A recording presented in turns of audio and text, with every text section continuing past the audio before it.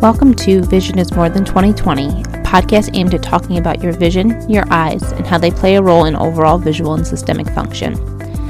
Drs. Zolnicki and Lakowski, with the help of various guests, will work to help you understand more about your visual system and all the pieces to the vision puzzle.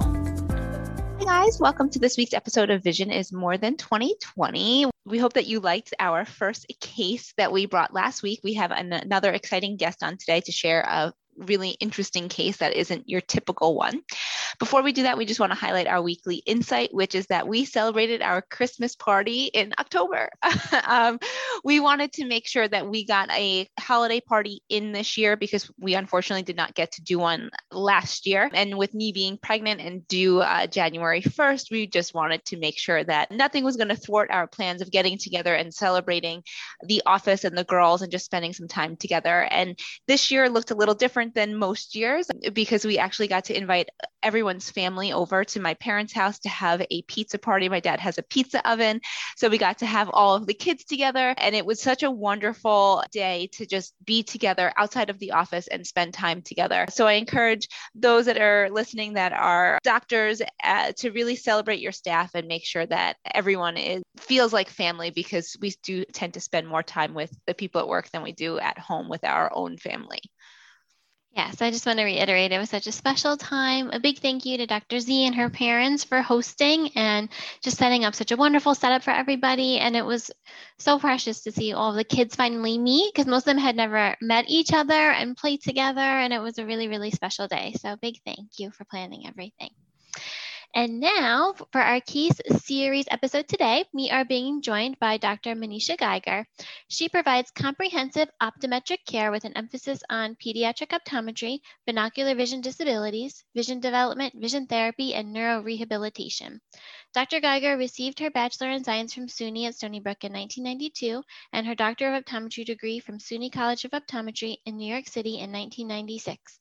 She then completed an externship in pediatric and vision therapy at Beth Israel Hospital in New York, during which she expanded her knowledge of amblyopia and strabismus diagnosis and treatment and perceptual skills training. It was here, after caring for children with special needs, that Dr. Geiger realized her true passion. Dr. Geiger is knowledgeable in sports vision care and training, post-concussion analysis, and post-traumatic brain injury rehabilitation, skills that have been helpful both on a personal and professional level, as she's also the mother of two very active boys. Dr. Geiger has been a licensed and practicing doctor of optometry since 1996. She began practice in Arizona in 1998. She's a member in good standing with the American Optometric Association, Neuro-Optometric Rehabilitation Association, and College of Optometrists in Vision Development. This episode is brought to you by Lumenis.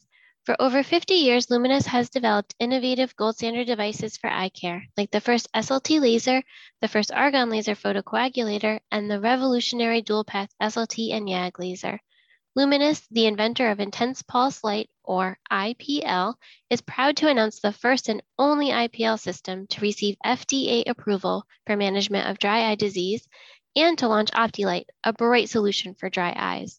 OptiLight uses Lumenis's patented optimal pulse technology to allow consistent, precise, and controlled treatment. If your patients suffer from dry, gritty, tired eyes, and dry eye disease due to meibomian gland dysfunction that is impacting their quality of life and their vision, OptiLight puts the power for treating dry eye disease in the palm of your hand. OptiLight breaks the dry eye vicious cycle of inflammation and delivers improvement in tear breakup time and other clinical signs of dry eye disease. To learn how you can elevate dry eye management with OptiLight, visit lumenis.com/OptiLight.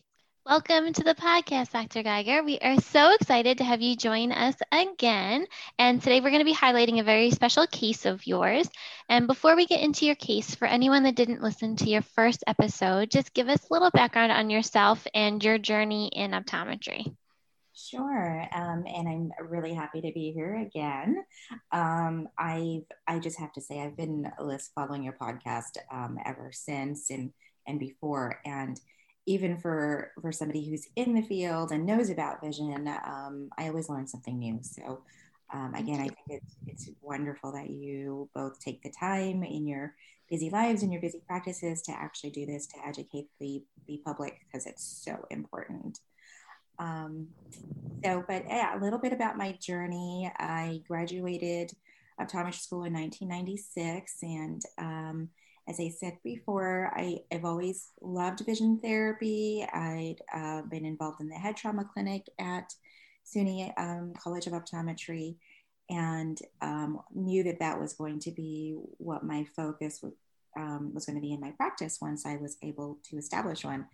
I moved to Arizona shortly, like a year after that. So I got involved with practices that really didn't embrace pediatrics or vision therapy, and kind of stayed, dabbled in it on and off when I could.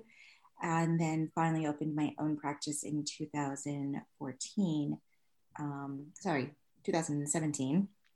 And then I've been, I've been kind of going full force ever since. And the biggest eye opener is just the need. I think everyone knows when you start a new business, it's scary, and you have a huge financial commitment and time commitment, and you hope it works, but you don't know it's going to work.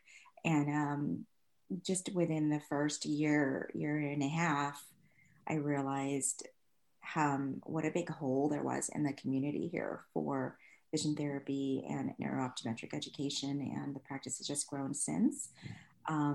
My focus has become more of the head trauma and neurological insults, and that's kind of where my case report's going to focus on today. But we do everything. So wonderful. It's so nice when you can finally get back to your roots. I think that I think we probably mentioned this last time, is when you get out of optometry school, you just kind of take a job, right? Because you want to work and you want to use it. And then you sometimes get locked into just working and not practicing what you're passionate about. So I always think it's so wonderful that you've circled back to what has always drawn you to optometry. So tell us a little bit about your case, because this is not a typical one that we see. Last week we highlighted convergence insufficiency, which is one of the most well-known, whereas your case is very unique. So talk to us about your patient, what brought them into you, how did they find you? Just give us the introduction to your patient. Sure. So this was a 65-year-old white female, lovely lady, very strong, very determined, and independent. Loved to travel. She and her husband were retired, and she was referred to me by a colleague and a friend who is a wonderful optometrist, and is what we would call, he was performed one of these OD saves that you would never think of. So he did his annual examination with her, involving a visual field test, and discovered some abnormal findings on the visual field, which led to sending her for some imaging. And they discovered that she had a meningioma on the right side of her brain. And so she underwent surgery, and this is going back to July of 2018. So she went through a craniotomy where they had to enter from the right orbital zygomatic area. So again, very close to her right eye. That's the best way to kind of get in it, which is it's more common this is something new that I learned. Is a common place for neurosurgeons to enter the brain, because the bone structure there is a little bit more fragile. There's more sinus cavities, and it's kind of easier access, I guess, to the brain if it's at all possible. So anyway, so she had the surgery and had a seizure 1 week after the surgery. And so as soon as she was feeling better and she was able, she came in to see me. And this was about a month after the procedure now. When I first saw her, she needed her husband's assistance to maneuver around the office. She was kind of holding the wall. She was out of balance, very unsure of where she was in her environment. And on further testing, we realized why this was. Her vision in the right eye was at 20/150, and in the left eye was 20/70. So the patient had gone years with monovision. She had had cataract surgery and chosen to have the implants placed in where her right eye was dominant for distance and her left eye she used for reading. And now, due to this unfortunate event, she can no longer see out of her right eye, which she relied on for distance. Color vision in the right eye was deficient, pretty much didn't get any of the plates on the Ishihara test plates. She got 10 out of 14 in the left eye. Pupils were unequal. She had a positive APD in the right eye. Her visual fields, the right eye was just an overall diminished field. I mean, no consistency at all. And the left eye, she had some temporal visual field defects. So on eye movement testing, she had a very prominent nystagmus in primary gaze, but not at first. She did pretty well, but after she had to sustain her gaze on a single object, the nystagmus would come about. And for those people that may not know what nystagmus is, really you see the eyes kind of shaking, doing kind of a horizontal, fast beat movement. And her pursuits, her saccades were horrible. And on ocular health testing, it all made sense because her optic nerve looked paler than usual. So she was probably at about a grade 2 out of 4 optic nerve pallor. So at this stage, I'm like, I know we could help her, but I like to kind of put a little note in there as to what I think the prognosis will be for this patient, just to be upfront and where our expectations are all on the same page. And so normally they're pretty good. Gave her a fair prognosis to get to where she wanted to be. And again, very, very independent, very high functioning. They had travel plans. They were going to go on cruises. You know, she wanted to be 100% better. And that was a really scary thing to promise. So we went ahead and got her in for vision therapy, or what I like to call it when they have an acquired brain injury of sorts or a neurological insult. We call it neurooptometric rehabilitation therapy. So it's really more neuro-re-education and rehabbing the brain, and how the vision and the eyes connect to the brain. So we started her on 8 sessions of NORT, and we do reevaluations after every 8 sessions. So about 2 months later, this is now November 2018, her right visual fields showed a slight improvement. Vision acuity and color vision remained the same.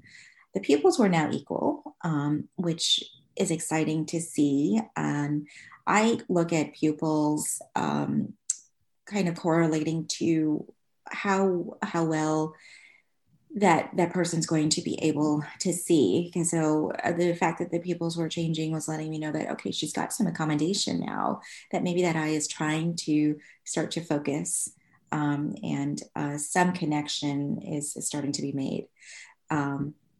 So the left eye started going exotropic, though. The left eye is now going out. And again, that might have been an indication because she's trying to kick in the right eye. You know, the left eye, which had been her reading eye, is the brain just can't get the 2 eyes to focus together yet. They haven't learned how to be binocular. So one or the other is going to start to let go. So we're seeing a little exoposture that wasn't there. Her visual acuity, we were able to with correction, we were able to get a little bit better. So she's at 2100 in the right eye with correction, and she can correct a 20/20 in the left eye with correction.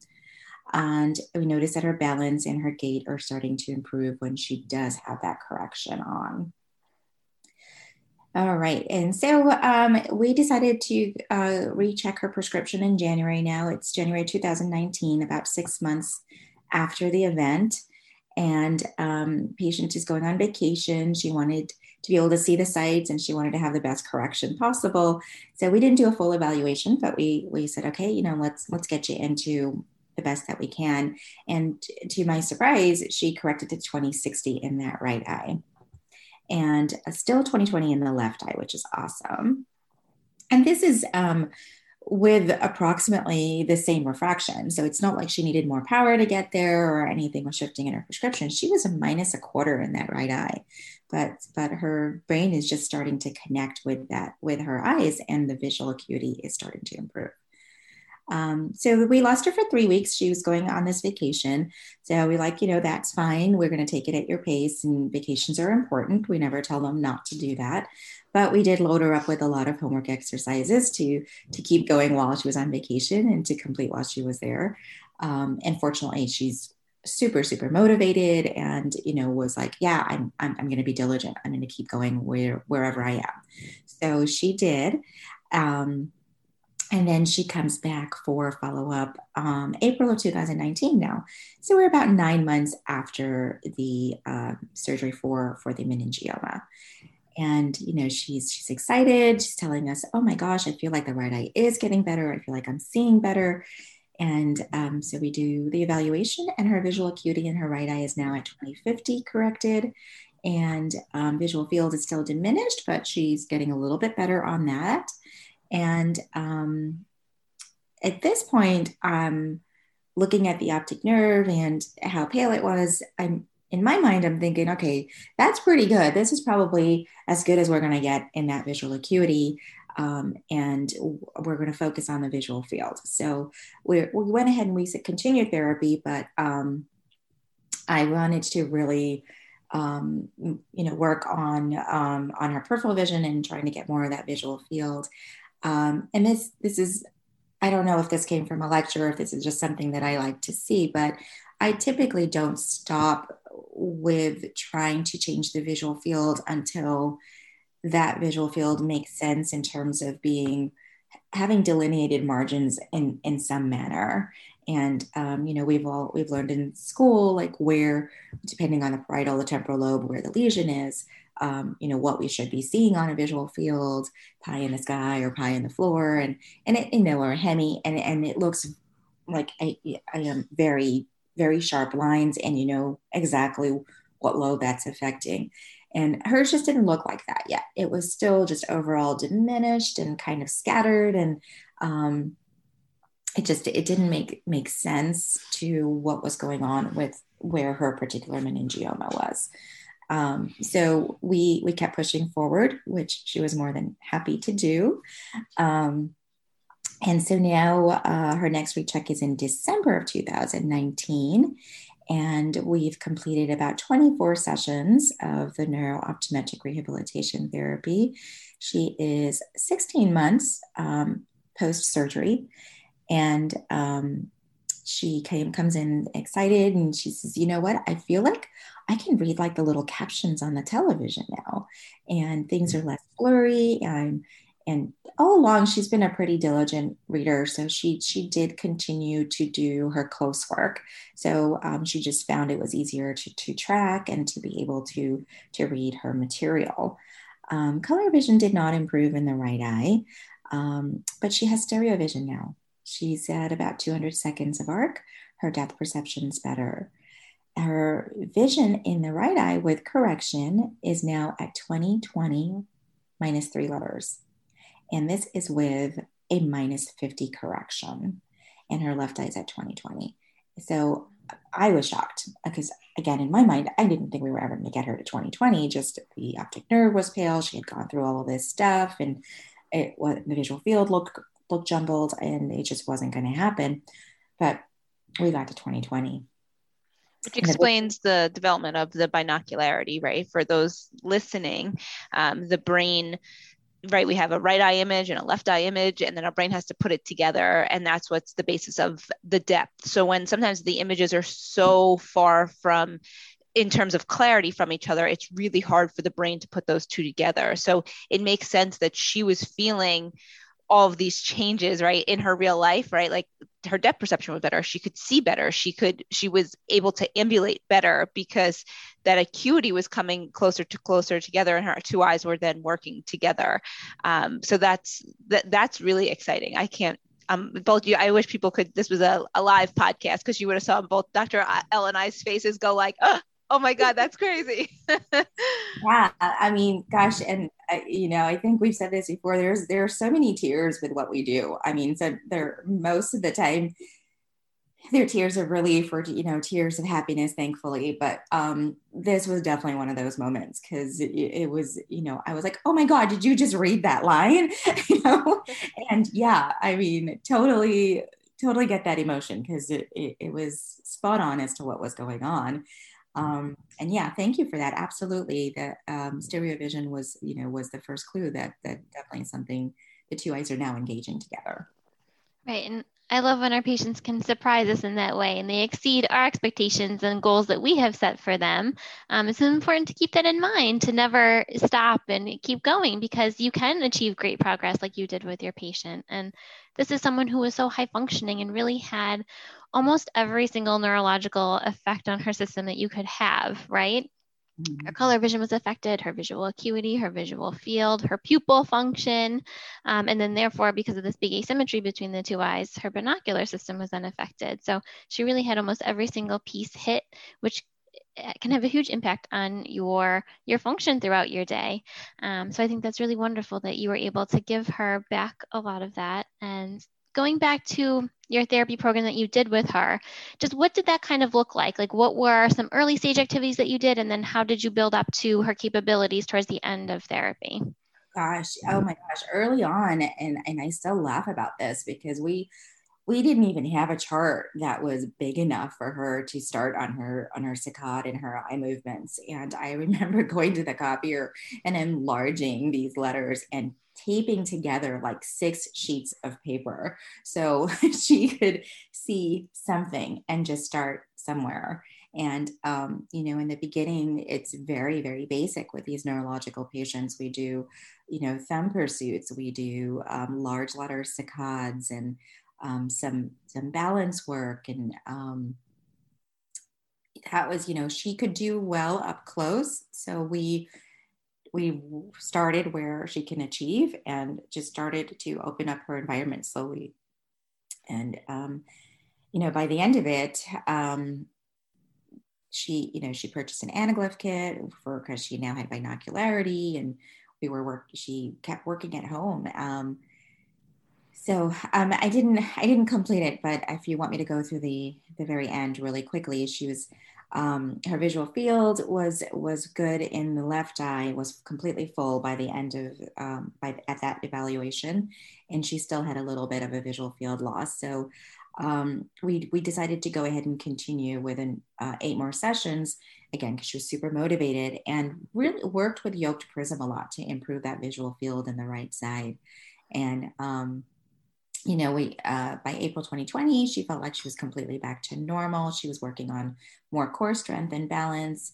And saw her in July 2020. Vision was still at, July 2020. Her vision was still at 2020. Visual field in the right eye, unfortunately, did not change, but we consider that a win because now it's delineated, it's easier to monitor. So when she sees her regular doctor annually, we know that there aren't any further tumors or isn't anything else going on. That visual field is staying stable, and it's just where as delineated as it was before. And then lastly, saw her in July of 2021, after a year after she had graduated.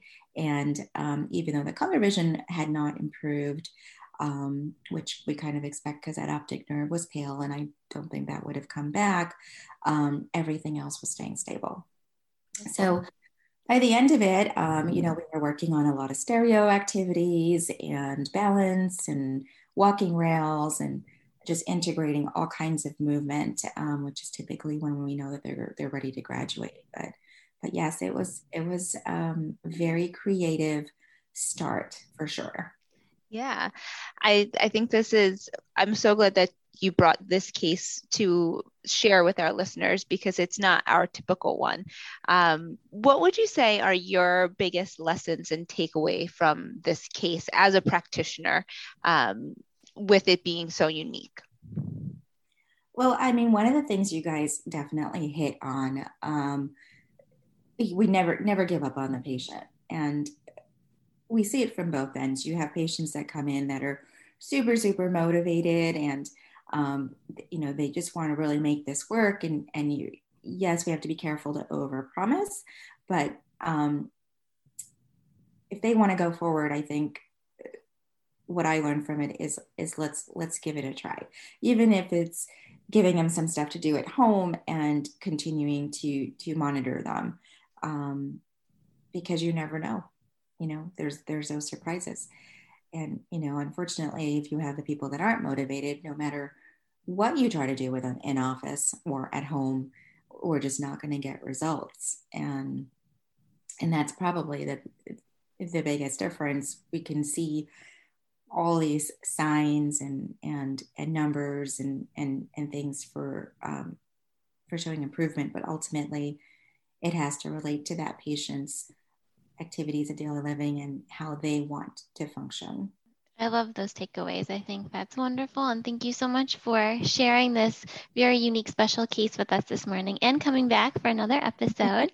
And and for everyone listening, where can they find and follow you? So our practice is Optimum Vision and Eye Care. And you can find us on Facebook, on Instagram, and our website is optimumvisionaz.com.